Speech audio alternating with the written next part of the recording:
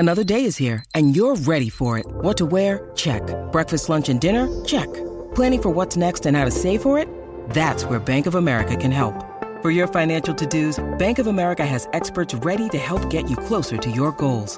Get started at one of our local financial centers or 24/7 in our mobile banking app. Find a location near you at bankofamerica.com/talktous. What would you like the power to do?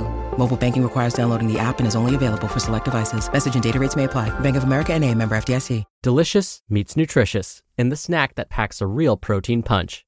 Wonderful Pistachios. Each 1-ounce serving of Wonderful Pistachios has 6 grams of protein, giving you over 10% of your daily value and making Wonderful Pistachios one of the highest protein nuts. But perhaps more than that, I love all of the flavors they have. Their sea salt and vinegar ones are my favorite when I'm craving that flavor but want to keep it healthy. But that's just the tip of the iceberg. Wonderful Pistachios come in a variety of flavors, like chili roasted, honey roasted, smoky barbecue, and jalapeno lime, perfect for enjoying with family and friends or taking them with you on the go. Whether you're a pistachio purist who loves cracking open every nut, or you prefer the convenience of no-shells pistachios, Wonderful Pistachios has got you covered. Grab Wonderful Pistachios and elevate your snacking game today. So fill up with a healthy snack when hunger strikes. Visit wonderfulpistachios.com to learn more. That's wonderfulpistachios.com. This is Optimal Health Daily, episode 1511. Stress, Bad for Body and Brain, by Dr. Jenny Brockis of drjennybrockis.com. And I'm Dr. Neil, your very own personal narrator. Welcome to a Thursday edition of Optimal Health Daily. This is one of a few shows where we read to you from blogs for free, so that you don't have to read them yourself, except on Fridays. That's where I usually answer your questions. And remember, you can send in your questions via email to health@oldpodcast.com. All right, and with that, let's get right to today's article as we optimize your life. Stress, Bad for Body and Brain, by Dr. Jenny Brockis of drjennybrockis.com. What is stress? Stress has been defined in a number of different ways, but for the purpose of this article, it's taken to be a sense of irritation, tension, nervousness, anxiety, fear, or difficulty sleeping lasting over a month as a result of problems at home, at work, or health worries. Stress is a term often used in society, but do we really understand what stress actually is and why it matters to brain health? Should we worry about stress as a risk factor for dementia and Alzheimer's? Severe chronic stress is bad for our health. This is the sort of stress that keeps you awake at night with worry. This is the sort of stress that is associated with excessive release of catecholamines, the substances associated with the fight or flight syndrome. Here, the hormone cortisol, which in normal amounts causes no problem, exerts a toxic effect on our neurons. Studies looking at dementia risk and stress.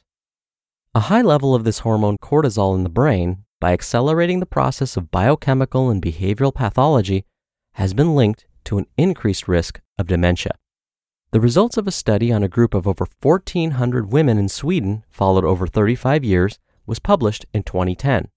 These women were between the ages of 38 and 60 when they were first recruited to participate, and they answered questions, including one about their psychological stress at 3 time periods: 1968, 1974, and 1980. Of the group, 161 women developed dementia, mostly in the form of Alzheimer's disease. Those who had reported having repeated periods of stress in middle age were shown to have a 65% increase in their risk of dementia. And those who reported stress in all 3 surveys had double the risk. In this study, the timing of the stress was relevant. In other words, exposure to repeated stress in middle age appears to elevate the risk. Should this be a surprise? Maybe not. It's already known that stress has a negative impact on our health, increasing our susceptibility to an impaired immune response and an increased risk of cardiovascular disease in the form of stroke, high blood pressure, and heart attack. Previously published animal studies had also shown an association of stress and dementia risk. But it also needs to be put into perspective. The vast majority of women participating in the study did not develop dementia. So while stress is significant and needs to be dealt with appropriately, it is important not to stress that being stressed will lead you to developing dementia. In another study, the physiological changes in neurons susceptible to the effect of stress were examined. Here, researchers using rats showed how stress led to an increase in the formation of abnormal clumps of tau protein in neurons. This led to increased cell death, particularly in the area of the brain associated with learning and memory, the hippocampus and prefrontal cortex. This builds on previous findings that stress is associated with the buildup of beta amyloid, another protein associated with the pathology of Alzheimer's disease. The next step will now be to see whether these results implicating stress as a possible trigger of neurodegenerative disease can be replicated in humans. One of the researchers, Osborne Almeida, has also questioned the relationship between stress and depression. Stress has been recognized as a major risk to a person's propensity to develop major depression. Could beta amyloid and tau proteins, by being accelerated to form under the influence of stress, be implicated in the development of this disease as well? Stress management, the need to manage stress levels. The bottom line is that the effects of stress on our health and well-being should not be underestimated. Be aware that stress is potentially harmful to your health, and make sure you know what you can do and how you can mitigate the effects of stress. This could be in the form of physical exercise, talking to a trusted friend or family member, seeking medical advice, learning meditation, practicing yoga or Tai Chi, deep breathing, or mindfulness training. So don't ignore symptoms of stress either personally or in others. Take the necessary steps to bring your stress under control and minimize any potential risk to the health of your body and brain. You just listened to the post titled, Stress, Bad for Body and Brain by Dr. Jenny Brockis of drjennybrockis.com. We're driven by the search for better, but when it comes to hiring, the best way to search for a candidate isn't to search at all. Don't search, match with Indeed. Indeed is your matching and hiring platform with over 350 million global monthly visitors and a matching engine that helps you find quality candidates fast. Ditch the busy work. Use Indeed for scheduling, screening, and messaging. 93% of employers agree Indeed delivers the highest quality matches compared to other job sites. One of the things I love about Indeed is that it filters out incompatible applicants. So when you're hiring, the process is much faster, and you only have to consider applicants that are already likely to be a great fit. And listeners of this show will get a $75 sponsored job credit to get your jobs more visibility at Indeed.com/health.